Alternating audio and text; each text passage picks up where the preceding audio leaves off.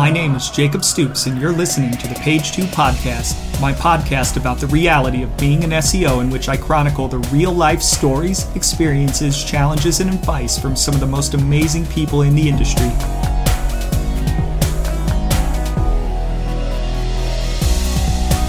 Today we talk with Brian Gorman, SEO Director at Go Fish Digital. We discuss how Brian went from being a freelance musician and music teacher to a career in SEO. We cover how he began his career as a link penalty removal specialist, the importance of developing an SEO specialty, what it was like to speak on his first panel, dealing with imposter syndrome, how long-form content can lead to SEO success, as well as helping e-commerce websites figure out how to handle refinements and sorting in an SEO-friendly way. Also, for TV and movie fans out there, we get this close to having a full-on episode in which we exclusively talk The Office. If you wait until the end, you'll catch it. We drop some references from the movie Old School, reminisce about how he may have missed an opportunity to form a boy band with his brothers, the Gormans, and even contemplate forming our own SEO music group. Again, wait until the end. So get your popcorn and get comfortable as we tell Brian's SEO story.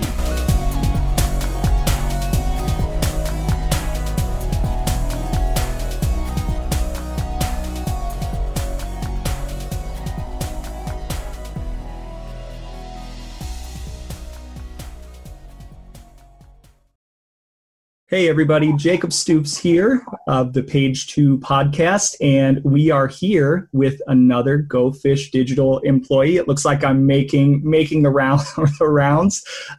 We are here with Brian Gorman, SEO Director at Go Fish Digital. How's it going, Brian? That's going great, Jacob. Thanks. Cool. Yeah, it's definitely going awesome over here, and definitely appreciate you guys being willing to jump on. And as I'm not only making my rounds through Go Fish Digital, but I also seem to be making my rounds through the Raleigh SEO community, which who knew that it is thriving with so many good people, and Brian is one of those good people. So, hey, Brian, before we get into your SEO background, why don't you tell people a little bit about yourself? Sure. Not sure how far you want me to go back, but I'll take it back just maybe a decade or so. So I was a budding musician living in Massachusetts in a suburb of Boston. And I had saved up money, believe it or not, teaching guitar lessons. And I was just at a point in my life where I wanted to change things up and live somewhere different. A lot of my family lived their entire lives in that area, and I kind of wanted to break that up a little bit. So I had a brother that lived down in North Carolina, so I packed up my Jeep with everything I owned and moved down here. I got a job as a music teacher at a private school, and that was a wonderful experience. I did that for about 6 years. Definitely was a great job in some aspects, but in others it was not. So after that 6 years, I left teaching, freelanced as a musician for about a year, and then fell into SEO. One of my good friends offered me a job at an agency. At the time, it was called Angular Marketing. It is now Hive Digital. That's where I got my start in SEO. That's how this whole kind of timeline began over the last 5 or 6 years for me. So let me ask you this, and maybe it'll require going back a little bit farther, but one of the things I'm fascinated about always is that nobody seems to mean to get into SEO, and maybe that's a function of the industry not being very old, or there not being a good foundation for education related to the industry. But I guess, one, I want to learn more about you being a musician, because I do find that fascinating, and I fancy myself I wouldn't call myself a musician. I'm more I'm a singer, and not even really a singer even, but I have the ability to sing, which is a lot different than kind of playing instruments, and I would love for you to share a little bit more about that, because I honestly find it fascinating. And then I guess my other question would be, like, what made you stop wanting to be a musician and change your career? Yeah, sure. Yeah, let's definitely revisit the like how people get into SEO things. I definitely want to talk about that. But yeah, so let's see. So got to dig back a little further. I think I have two older brothers. They're 10 and 7 years older than me. And I think that really advanced me in a lot of ways. I was swearing before a lot of my friends. Well, I was seeing, horror films like Friday the 13th and Leatherface way before a lot of my friends. But another aspect where I was pretty advanced was music. They got me into, so I'm a bit older than some people in the industry. I'm 39. So I was a child of the 80s, like the entire decade. And so they got me into bands like Ozzy Osbourne, Iron Maiden, Motley Crue, just all the good, rock and hair metal kind of stuff. So that kind of, sparked my passion, was listening first. And then my brother Kevin actually really, he loved Rush. So obviously Neil Peart or Peart, however you choose to say it. He's obviously their drummer. And he was obsessed with drumming, but he never got into it. And I think seeing my older brother be interested in something, that just made me interested by default. So I got into drumming. I taught myself how to play drums. I became a drummer in a band. And when you're a drummer in a band, you're literally sitting in a chair during practices. And if you've ever, jammed with a band, practices are done in an inward circle. When you perform, everybody's looking out. But when you practice, everybody is looking inward. And so I would watch the guitar players during practice. And from watching them and hearing the music, I was able to pick up enough information about guitar to start messing around with chords on my own. And from that point, I learned guitar and then started writing my own songs, heading into high school and college. And I was urged by one of my college professors to study music as a major. So that's exactly what I did.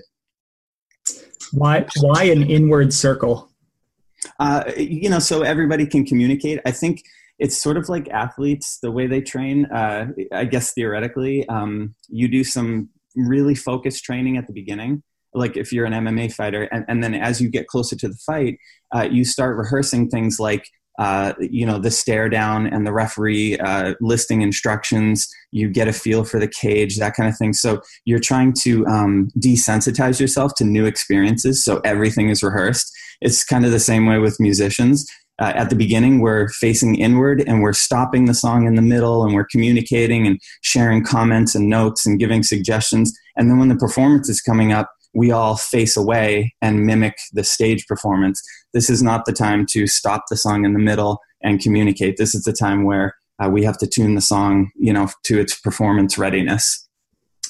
So did you and your brothers ever consider forming a brother band like the Jonas Brothers or the Hansons, maybe the Gormans? Oh, man. What an amazing question. Right. Because now I'm just picturing that. No, that definitely would not have happened.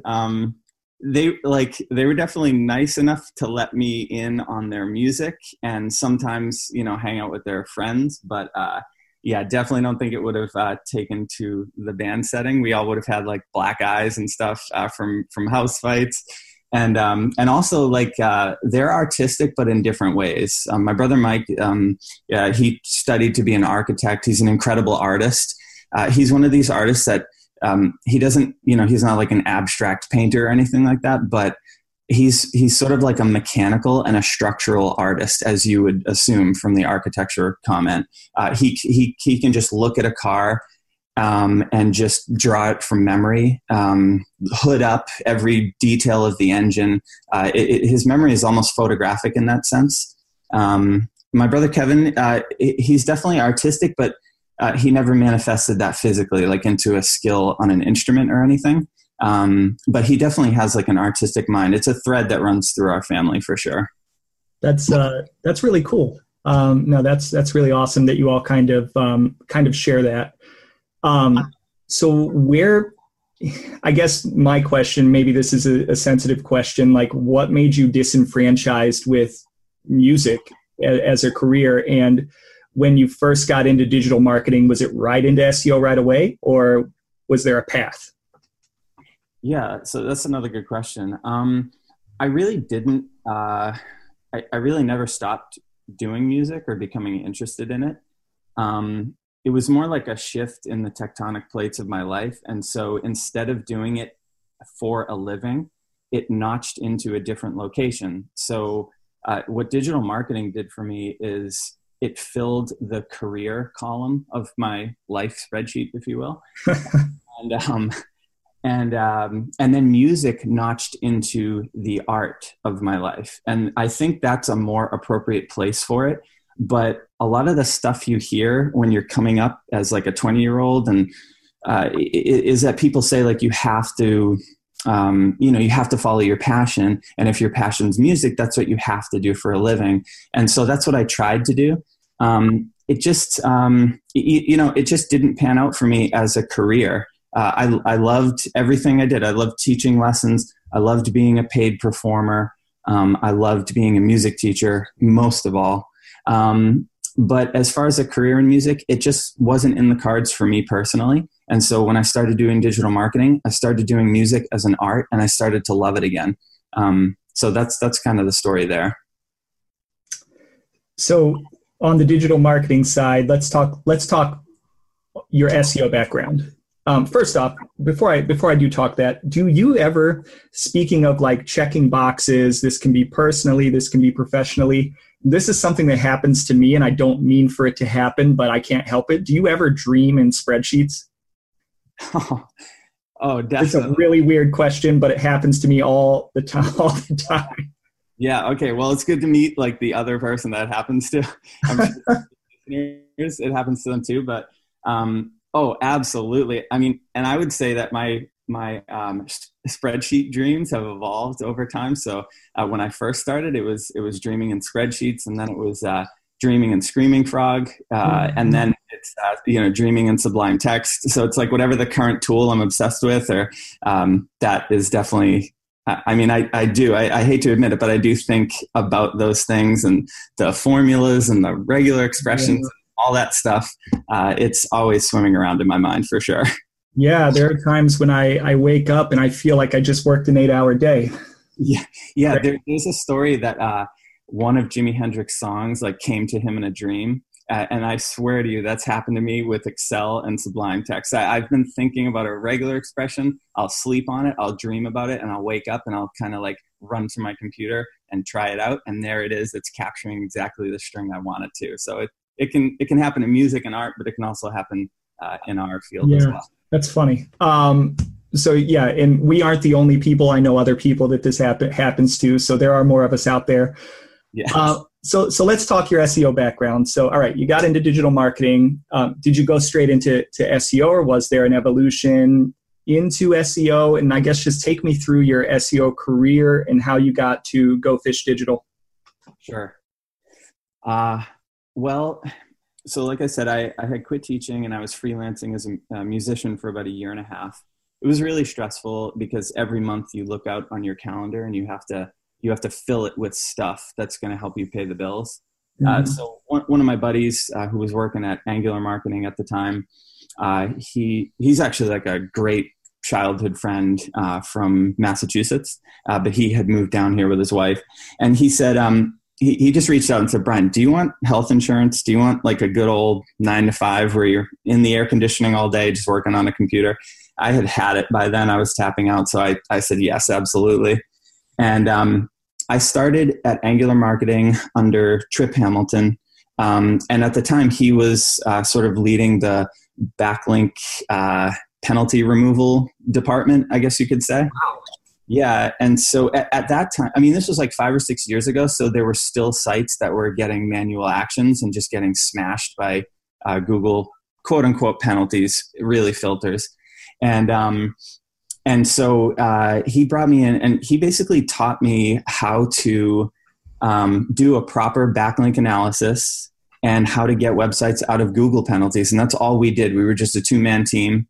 And that's what we did. My day consisted of pretty painstaking, detailed analysis, outreach to webmasters, and then blowing the kazoo when a site's penalty got lifted. We would get that email and they would say like, we checked, and the notification in Webmaster Tools at the time, the notification is gone, and we would all celebrate and write it on the board. That's what I got my start doing. I did that for 2.5 years, and it really, although I kind of got bored with it because it was a repetitive process and it wasn't really overly complicated, I did get bored with it at a certain point.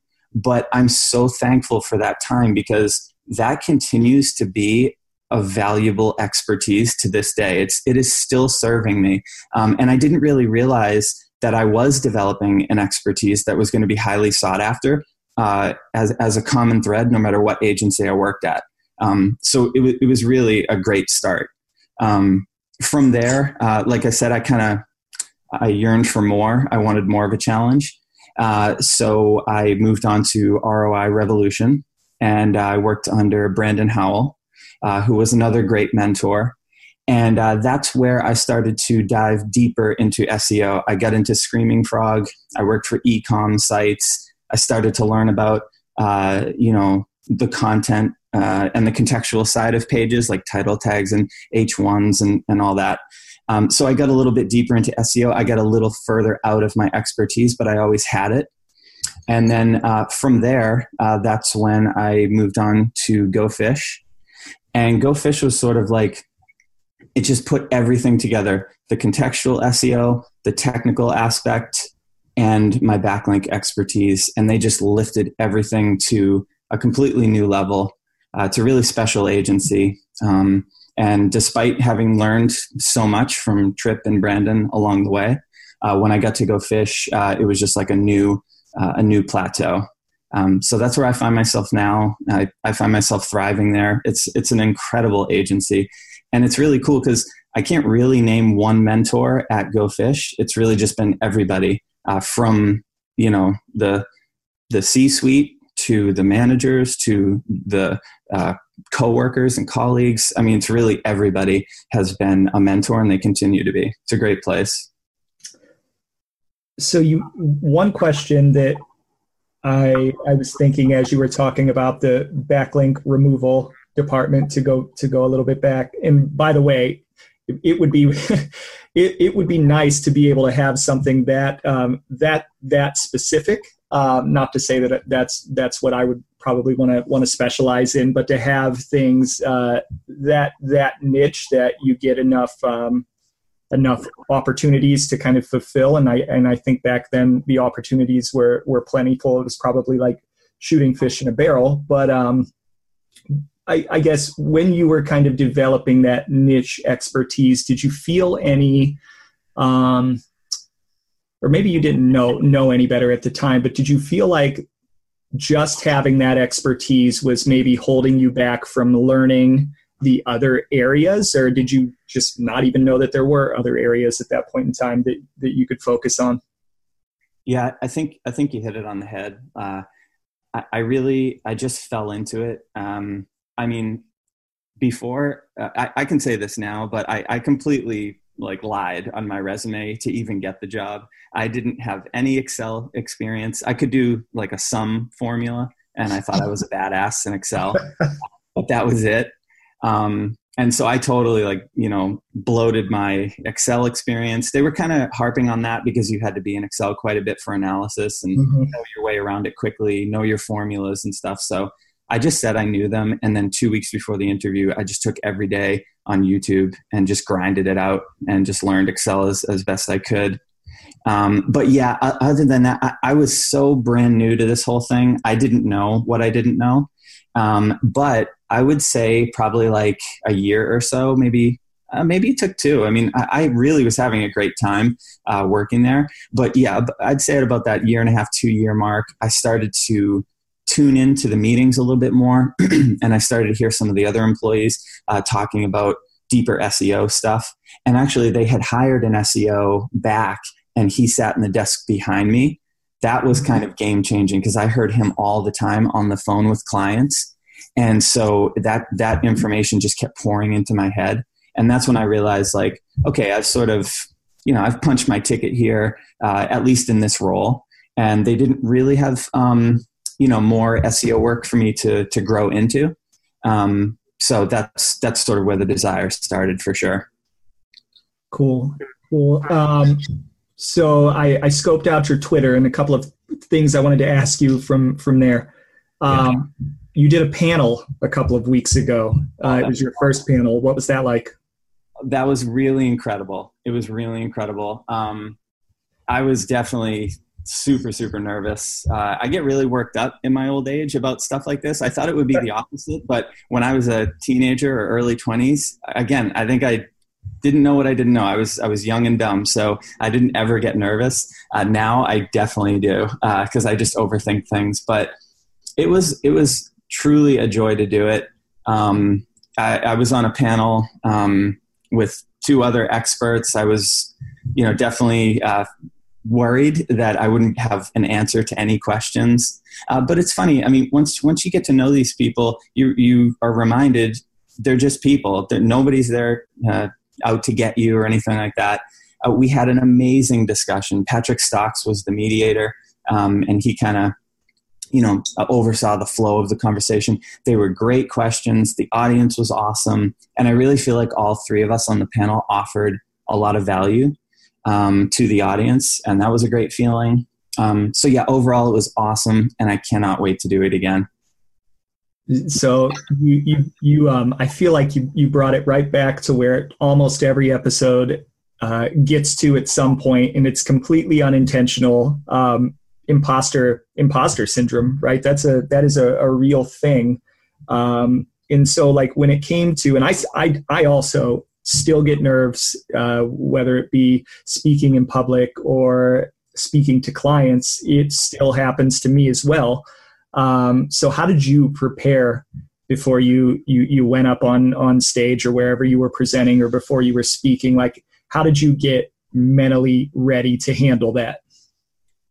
Well, I drew on music, honestly. I really did, because in music, it's the same thing. I remember being the king guitar player at my high school for maybe like a year. And then, some new kid came in and he was like a prodigy, like 2 years younger than me. And it was like devastating. I didn't know how to deal with it. And I thought to myself, why should I even play guitar if people like that exist?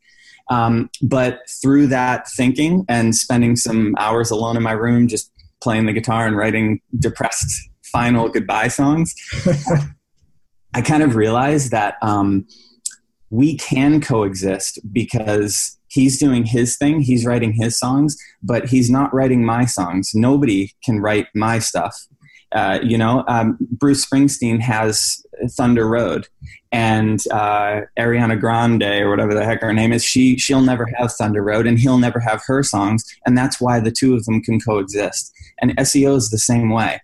Nobody has your exact experience. They haven't had your clients. They haven't made your recommendations and gotten your wins and learned from your failures. So your unique experience is exactly why you can coexist with someone who is seemingly better than you at SEO. And that's exactly what I thought of before that panel. They're going to have their answers and I'm going to have mine. And as long as I draw on my experience in an honest way, we're both going to add value, and therefore we can both be on that panel together. I think that is, I think that's great perspective. One of the, to be honest, in terms of my own experience, and I've said it several times in several episodes, I don't speak a lot in public, and part of that is because of a little bit of that imposter syndrome, and also because there's just this feeling within me, and I know other people share it, of feeling like what you're going to say is not something new or anything that the people in the audience wouldn't or didn't already know before. So the feeling of not being able to bring anything of real value. And a lot of times, like you said, it's just that part's just not true. And I think a lot of people don't give themselves nearly enough credit when it comes to that. So it definitely still happens to me, still happens even to you, and a lot of other folks. So definitely a normal thing. Oh yeah, for sure. I can echo that strongly. And the other thing I try to do is I try to remember my mindset when I'm listening to another SEO. I'm never waiting to pounce on them like some, rabid puma, just, waiting to hear them say something that's even slightly inaccurate and then going to pounce on them. I never do that. I listen to them very intently. And while much of what they say may be something that I did already know, almost always they'll drop that little comment that turns out to be a nugget that either reinforces something you were unsure of.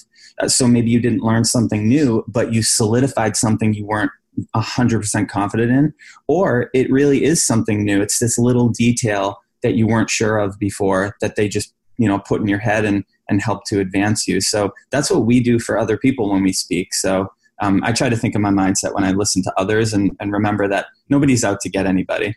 And you sound like, and I've seen this being kind of spoken about on social, and it is, it's so true. There are people in the audience at conferences that are kind of the perpetual nodders and agreeers. And I can't say enough that when I'm speaking or when I've spoken to have those people in the audience kind of subconsciously urging you on and showing you, yes, I'm digging this.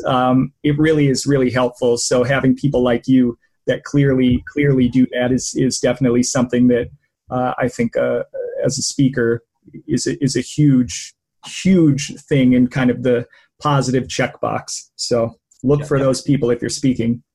Yeah. Oh, absolutely. Yeah. And that's such a, it's a good thing to see. It's so funny how we all go through this torture independently and quietly in our minds, but then when you open up and talk to somebody about it, you realize everybody's doing it. Everybody's fighting against their own noise and their own self-consciousness. But yeah, you're exactly right. I remember looking out during the panel at people who were smiling and nodding and just giving me all these positive signs.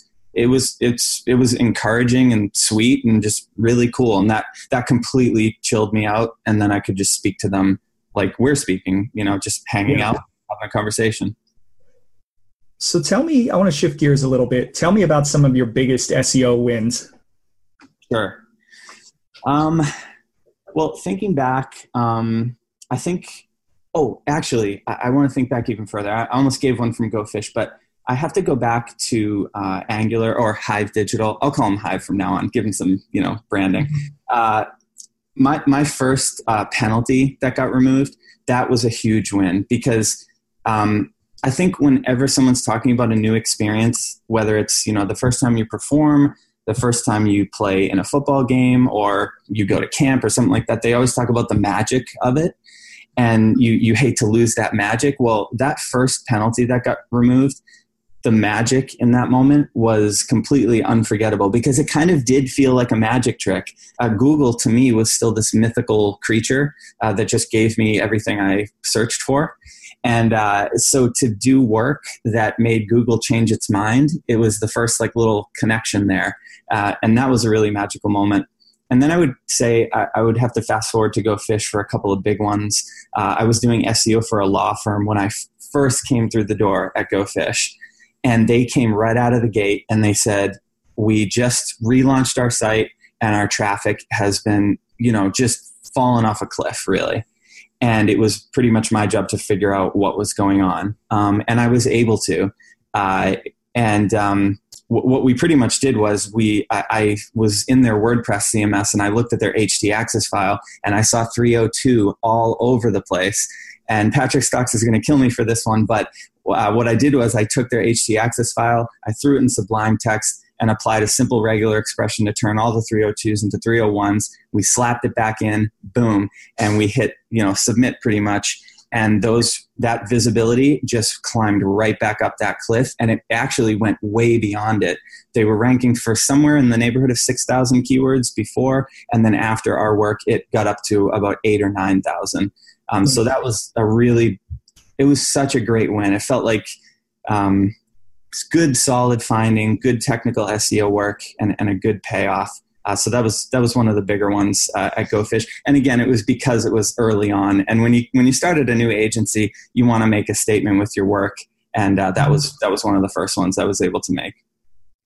And what value on kind of if you're the client, what value on the receiving end did that make in terms of your business, because something I think a lot of us forget about is the real life impact in terms of the work that we're doing when we help traffic go up, or sometimes when traffic goes down. Like, what was the value to the client? What did they think? Well, okay. So it really, I think when they relaunched their site, it really was a cosmetic relaunch, and they had no SEO agency overseeing it.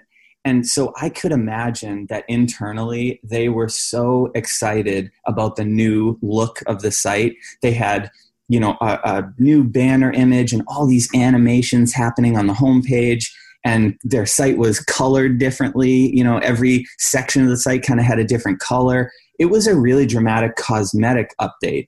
But as far as the architecture of the site and the language on the pages, they, in no uncertain terms, they really blew it.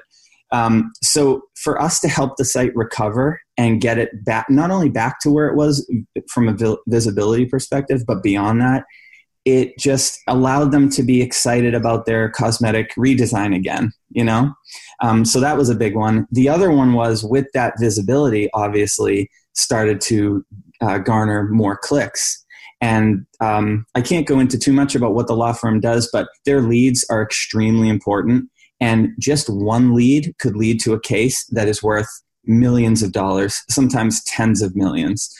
So we were getting them a lot more leads per month. Sometimes it was to the tune of 40 or 50. Doesn't sound like a whole lot, but again, it's a pretty niche kind of part of the law.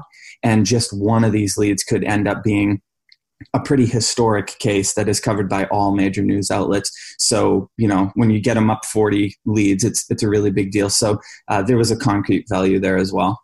Well, yeah, and everything's relative, right? If you go from 10 to 40, that's a huge percentage increase, and there's as you mentioned, a real impact in the real world that can't be understated. One of the things I like to say, and if you're on the client end and you happen to be listening to this, know this, right? When an SEO comes in, everybody thinks their job is to increase traffic, right? Mm-hmm. That's kind of what everybody thinks by default, and it isn't always like that. If you're going through a relaunch or a redesign, or even a re-architecture, those are major events that can cause all kinds of volatility and long-term declines. So I often say that there are really three results that can happen out of one of those when your site has one of those major events. You can either go down, you can stay steady, or you can go up. And only one of those results is really, really bad. Staying steady is actually a good result when you're going through a redesign. And part of what we do is protecting traffic so that you don't lose it, and so that you don't. And I think I saw a website recently. I can't remember the site. It was pretty big, the website. Now, it probably had other problems, but they had to close up shop completely on their website, with this broad core algorithm update. But part of our job is to protect your traffic, to make sure that things like that don't happen. And hopefully along the way, we can figure out ways to grow it. But most people don't think of SEOs like that. They don't think of them as traffic protectors. So it's definitely a very underrated aspect of our jobs. Yeah. Oh, I totally agree. And, I'm glad you mentioned that, I think you said for any clients that might be listening, I hope they are. I hope that, more clients start listening to SEOs talk like we are. Not just on the client calls, because I think that's a really big thing, is clients understanding what the heck SEO does, what it can and can't do, that kind of thing. And I also think the best agencies are concerned with that and trying to take steps to improve client understanding of exactly what we're capable of doing and what we're not capable of doing, and setting appropriate expectations. One thing I thought of when you made that comment too is, and I don't know how much you can get into, but I was curious about podcast promotion. I know it's probably a layup to get this out to SEOs, because, we're kind of like the nerd group that loves what we all talk about and what we all do every day at work. But how would you get this out to someone who might be a client or a non-SEO that really needs that understanding? Honestly, that's a good question. You're right. SEOs are a little bit of a layup, and I think that if I were out in the public a little bit more, it would proliferate a little bit more. My company, Search Discovery, is always willing to promote it. Honestly, I haven't necessarily sent it out to clients very often. Only because I'm not super self-promotional, so that's just not my thing. I am hoping that people pick it up and find value in it. But in some cases with historical clients that I have, I'm not naming them, but if they were listening, they would probably know, yeah, Jake might be talking about me or a situation that we had. And I make sure that I keep certain confidentialities, but there is the risk that a client might hear me say something and be like, Jake's a total asshole for saying that or whatever. Going forward, I don't think I really worry about that too much because I feel like I've got a lot of conviction, and I keep it professional in terms of if a client or if a prospective client or anybody would be listening to this. Honestly, that's a nut I don't think I've cracked yet in terms of getting it out to the broader public, non-SEO public. And I think initially when I was kind of thinking about setting up a podcast, one of my target audience is other SEOs. So it is probably the next level in terms of if you think of like a concentric circle. If I'm using that terminology right, my initial audience is for sure SEOs. So this is a podcast for other SEOs to kind of know that they're not alone and that other people, whether they be well known or not well known in the industry, are kind of sharing this experience. But then probably the next layer of that would be people that aren't everyday SEOs. And I don't think that I've figured that out yet in terms of how to get that out to them and get those types of folks listening. And that's also probably a function of like, I'm a one-man show here in terms of the promotion and the scheduling and the editing and everything. And I'm sure that if there were more people involved, I would probably be able to do a better job of that. But honestly, it's a side hobby for sure. And something that I do because I'm passionate about what I do in the industry, but time is limited. Yeah, that's my answer. Probably not the best answer, but that's my answer. No, that's the reality of it. Yeah, I mean, not a surprising one. But yeah, it would be a great audience to get it out to. It's very appreciated, by the way. Hearing you say that it's a side hobby. Yeah, it's super appreciated. I got started on this podcast with the J.R. Oaks interview. And it was a great interview. And then of course, my colleague Jennifer Wright did it as well. She was super excited about it. I think it's a great podcast. I know other SEOs appreciate it. And I do hope it gets out to that larger audience because that understanding is definitely needed.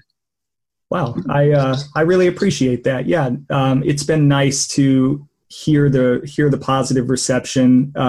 Just because when I started it, I didn't know if other people would be interested in it or in kind of the direction, because like the focus of this podcast isn't to knowledge share, which is completely non-traditional.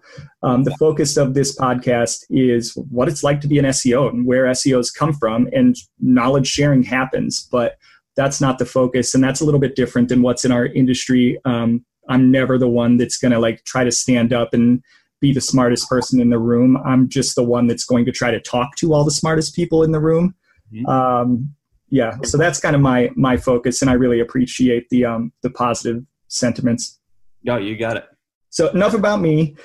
So as much as this podcast is about success, it's also about failures. So tell me about a failure or failures that you've had in your career as an SEO. Sure.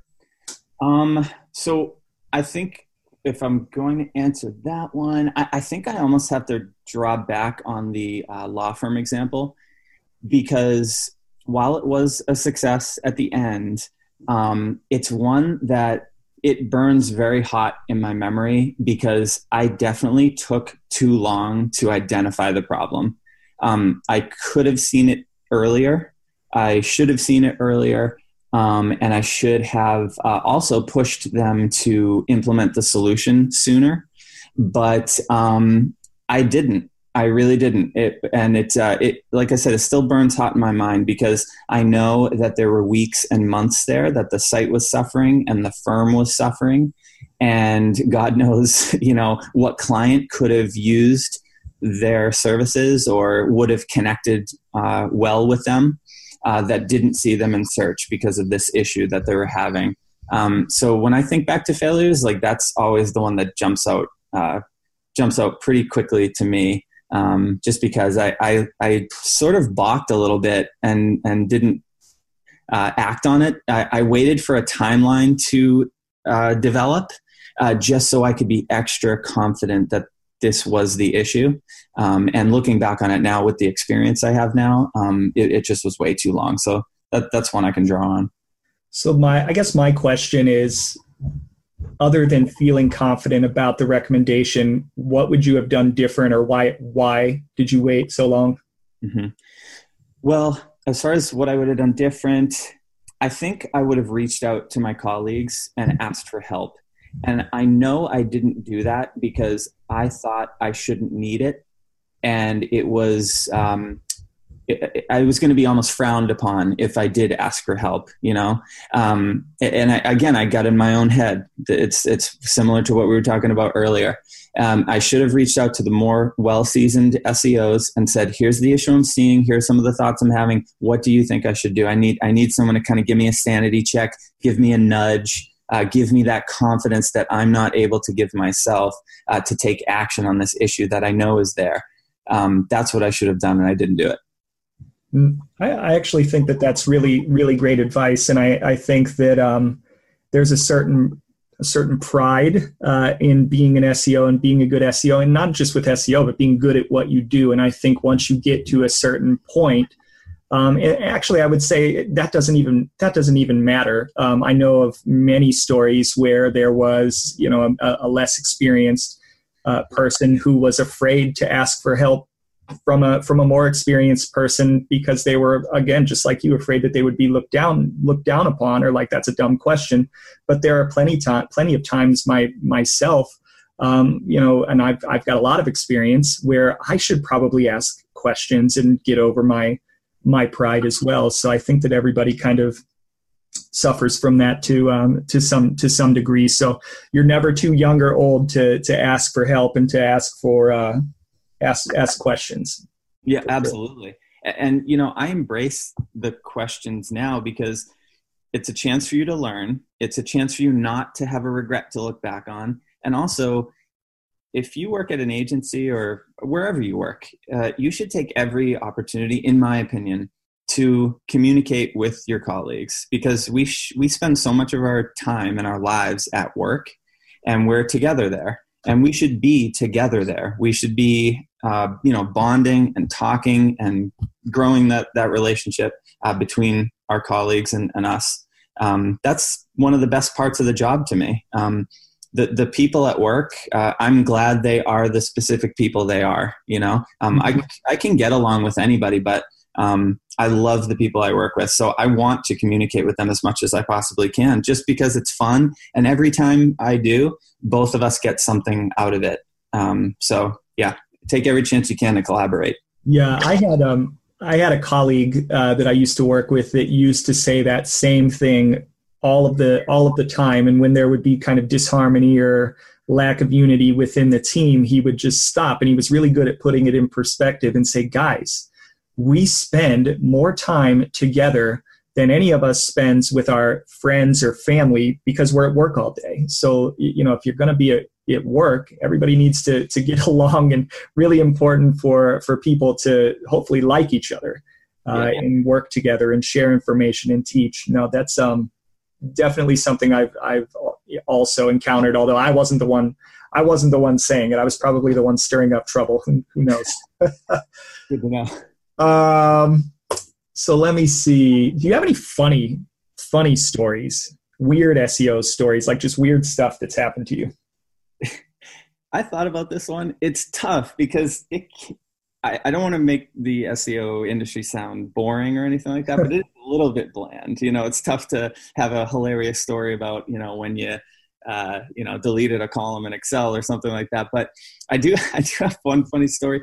So at Go Fish, we have what are now weekly SEO team meetings. The team gets together and we talk about the latest stuff going on, who did something that was a great technique that the whole team might not know how to implement or whatever.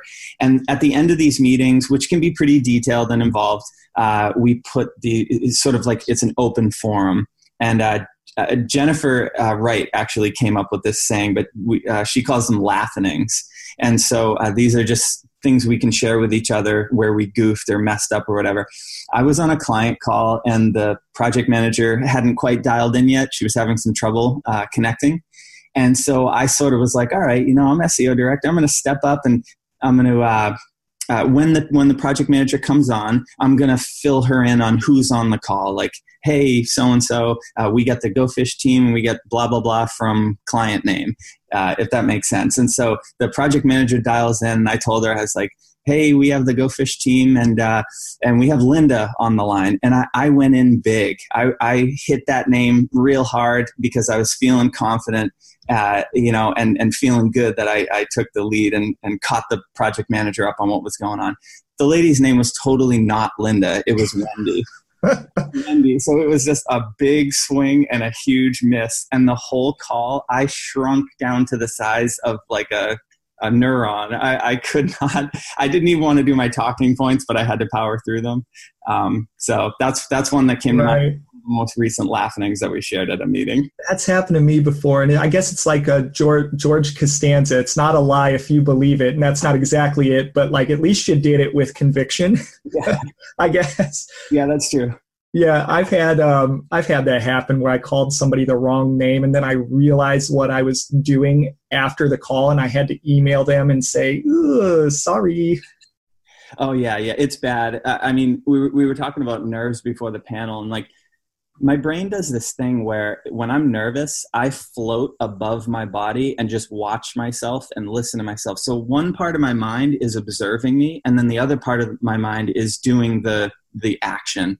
And that happens on calls all the time. Sometimes it happens when I'm introducing the team. I'll look at someone I work with every day, and just because I'm a little bit nervous, I like stutter on their name. And I do the same thing after the call. Their GChat is blowing up because I'm like, I know you, I love you. I just, I goofed your name. I'm sorry. Yeah, have you ever seen the movie Old School?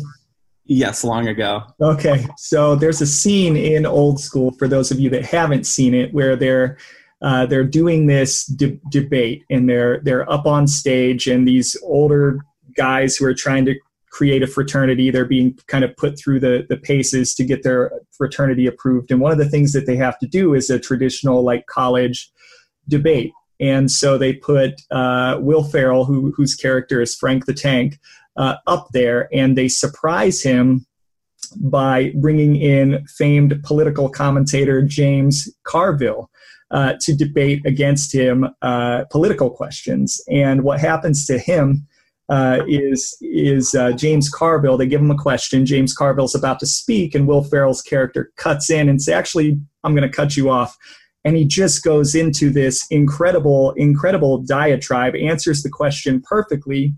And when James Carville says, I can't refute that, that's a perfect answer, Will Ferrell's character kind of comes out of it and looks around and goes, what just happened? And that's how I feel sometimes about when I'm talking about SEO, is that sometimes I feel like I am completely that character and I just blank out. And then I finally come to when I'm done talking and I'm kind of like, what just happened?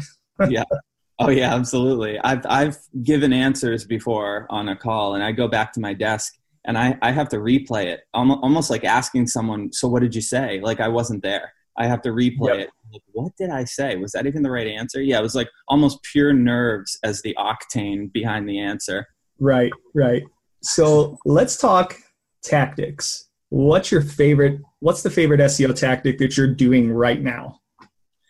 One that's been really I have two that I really like. And one that I have had a lot of success with a relocation company that we have as a client is content consolidation.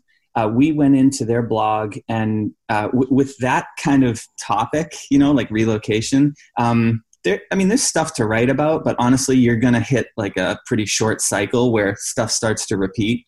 And so we went through and grabbed, first we looked at their top performing post, and we noticed that they had a ton of other blog posts that pretty much talked about the same thing.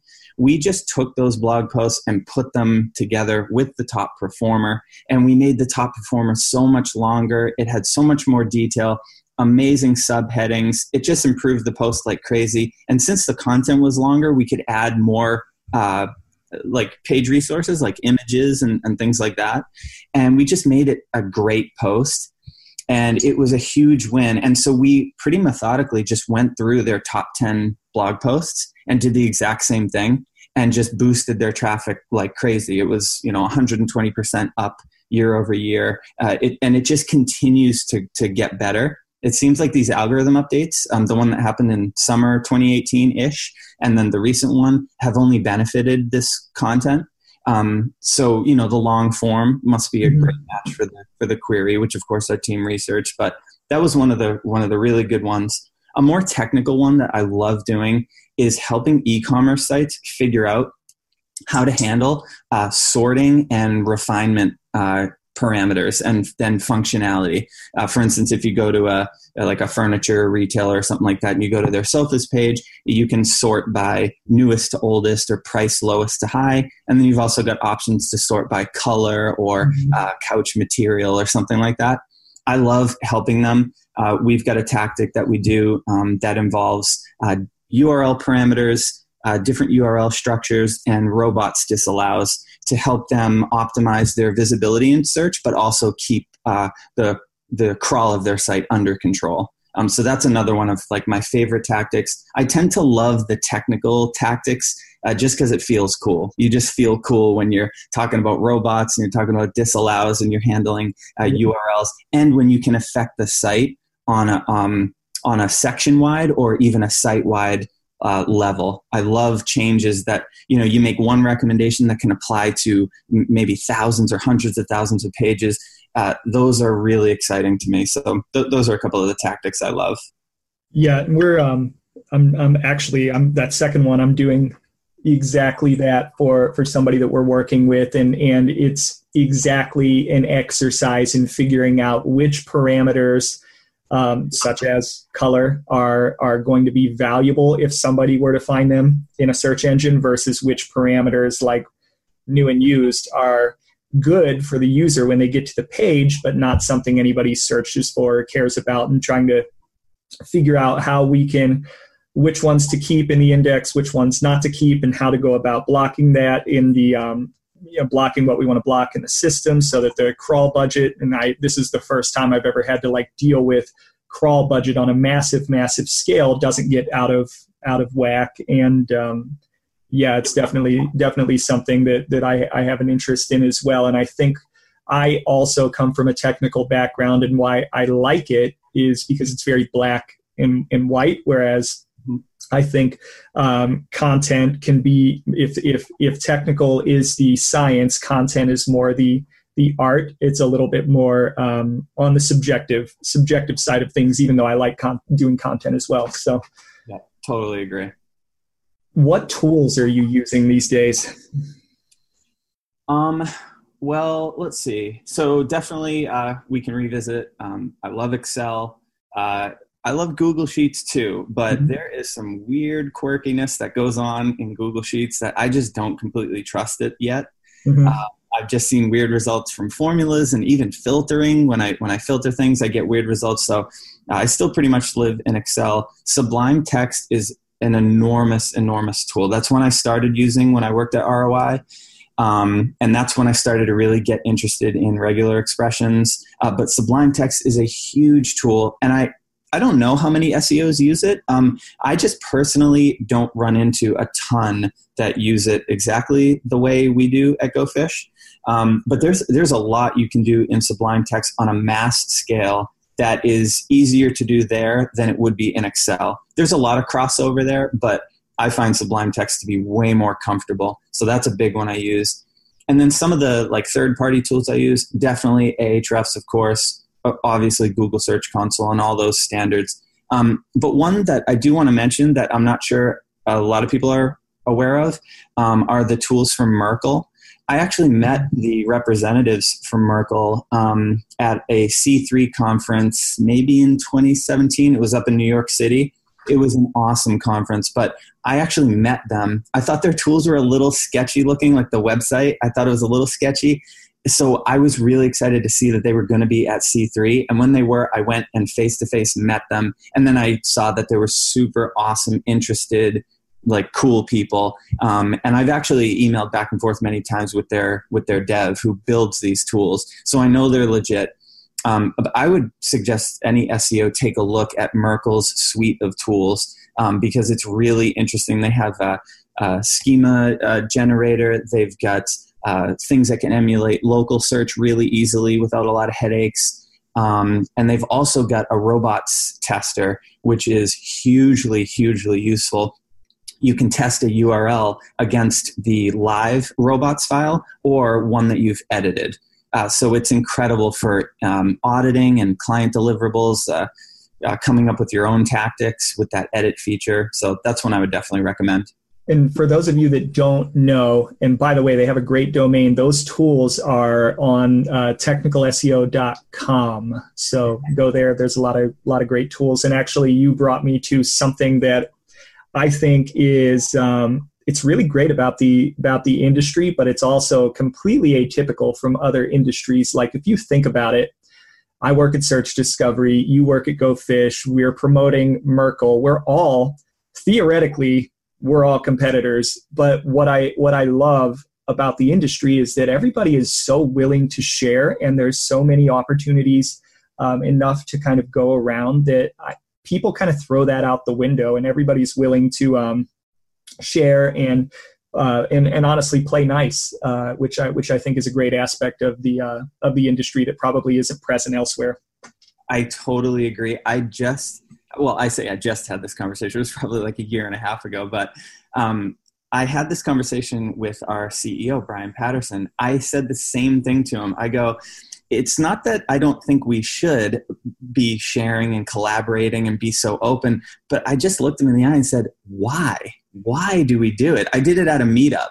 Mm-hmm. Because multiple agencies were speaking and they were sharing tactics that these other agencies could totally go back and apply themselves and have success, and drive more business and things. Maybe it's because things aren't slim pickings. There's plenty of clients that need the work, but I can't articulate his answer exactly, but it was something to the effect of like, well, we all improve from it. So that's why we keep coming back to do it. And I think that's totally true. I too, just like you, am so thankful for the culture here because it's helped me professionally.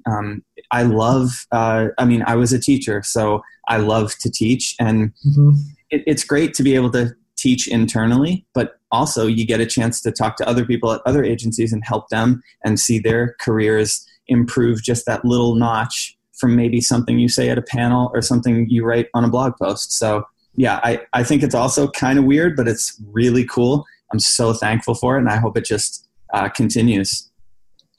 So what would be if somebody's imagine this scenario, which is it's real for somebody. Imagine that they're getting into SEO this year, today.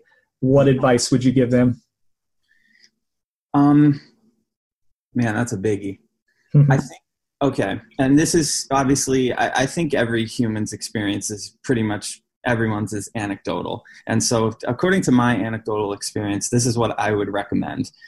I would definitely recommend that you train in SEO pretty holistically. You hit all the facets of it, but as early on as you can, I would start to develop an expertise because that has served me throughout my career and it continues to serve me, even though backlink penalties or whatever you want to call them and analysis isn't in high demand. I still get, like when we have a client come through and there's a special need, I'm the one people turn to, even though other people on the team can totally do the work.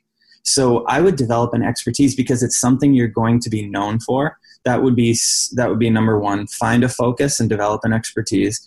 The other thing is find a mentor and utilize them as much as you possibly can. You never know how long you're going to be at an agency. So every day you can, collaborate with them, ask the questions that you don't want to ask, and get that knowledge.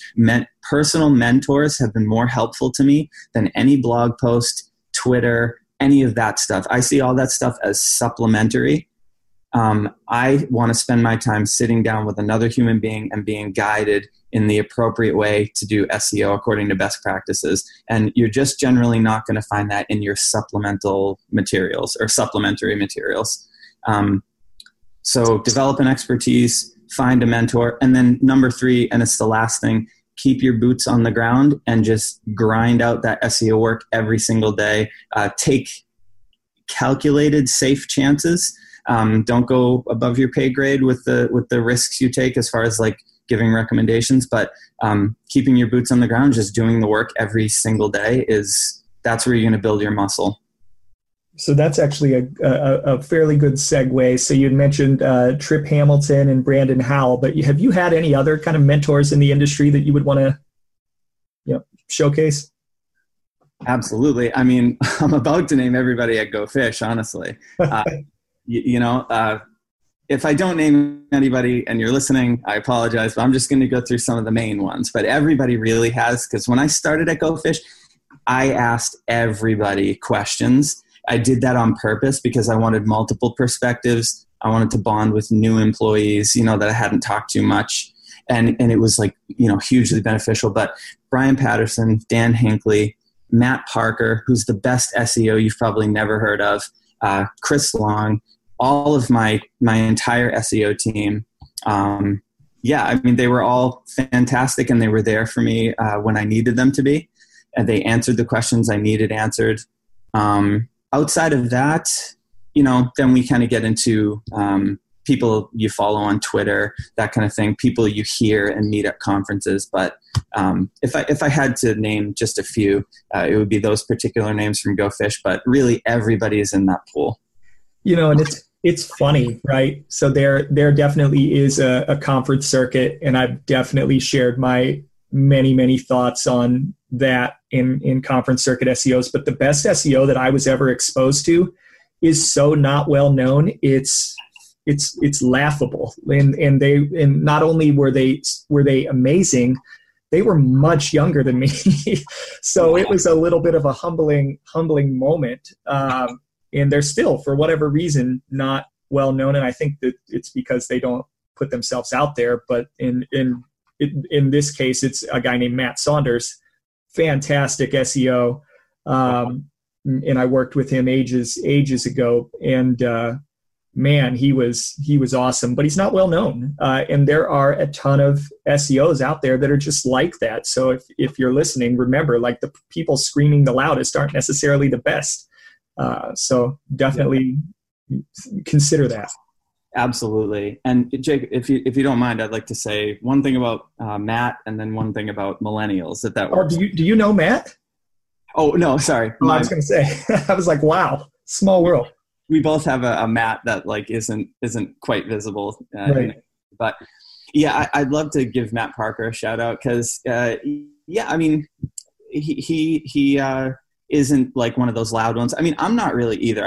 I just have a small Twitter following, and I'm not like, super thirsty to go to every single conference or anything like that. I'm very sensitive to the amount of time I'm spending in PowerPoint preparing presentations. I'm a blue collar SEO. I will always be a blue collar SEO. I want my boots on the ground. I want to be in the weeds with my team doing the work, because that's where I feel satisfied, and it's where I feel like I get better.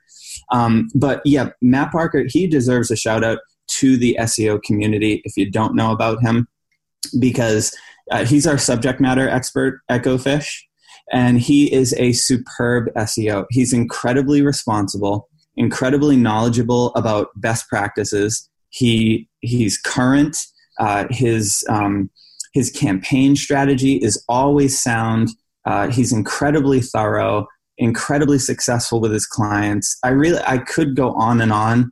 And it's probably, eliciting an eye roll, but he really is a fantastic SEO, and he deserves recognition. So I wanted to at least give him that. I'm sure he'll appreciate it. Where can people find him? Is he online? No, he went dark in 97. No, right. I guess just look up Matt Parker on Twitter. He's probably following me. He might be on Twitter. I'm not exactly sure. That might not be Matt though. That could just be my own. Like, I don't keep up with Twitter too well. I mean, I try to post and stay active, but I couldn't even tell you for sure if he's on there. I'm if I had to say, I think he probably is. But you can probably look him up on Twitter. You can find him on our website, and that might have his Twitter links as well. Okay. And so I wanted to round out this interview. So where can people find you? Okay, I'm looking it up right now just to be sure. So best place to find me is probably on Twitter, and my handle is Brian Gorman GFD, and that's the best place. I post if I do a blog post, I'll put it there. You're definitely going to get some of my afternoon quips, my dad jokes, that kind of thing, on Twitter. But I retweet and I post some pretty useful stuff as far as SEO goes. So that's where you can find me. So if you ever watch The Office, you are the king of forwards. Oh, if I ever watch The Office, you're talking to. I'm sure I've seen it 30 times. I love that show. And the expert. When yeah. I saw it, I hated it. I didn't like the awkward humor. I wasn't there yet. I feel like for me, it was an acquired taste. Once I acquired that taste, it's all I can turn on. I have Netflix, and it's basically just The Office every single time I turn it on. Oh man, yeah, I could do a whole another show about The Office because I love it so much. But anyways, so want to be respectful of time. So Brian, thank you so much for coming on. This was another great conversation. I feel like each conversation I have, things just continue to get better and better, and that's a direct result of my guests being knowledgeable and willing to come on and be candid and answer sometimes difficult questions. So really appreciate your time, man. Yeah, Jake, same to you. I really appreciate it. I had a great time. After listening to the podcast, this is exactly what I hoped for and expected. So it was a great conversation. Next time, maybe offline, we'll get a bit more into music and recording, and we'll definitely talk The Office. Cool. Maybe we'll put a band together. You can play guitar and I'll sing. That sounds good, man. All right, man. Have a good day.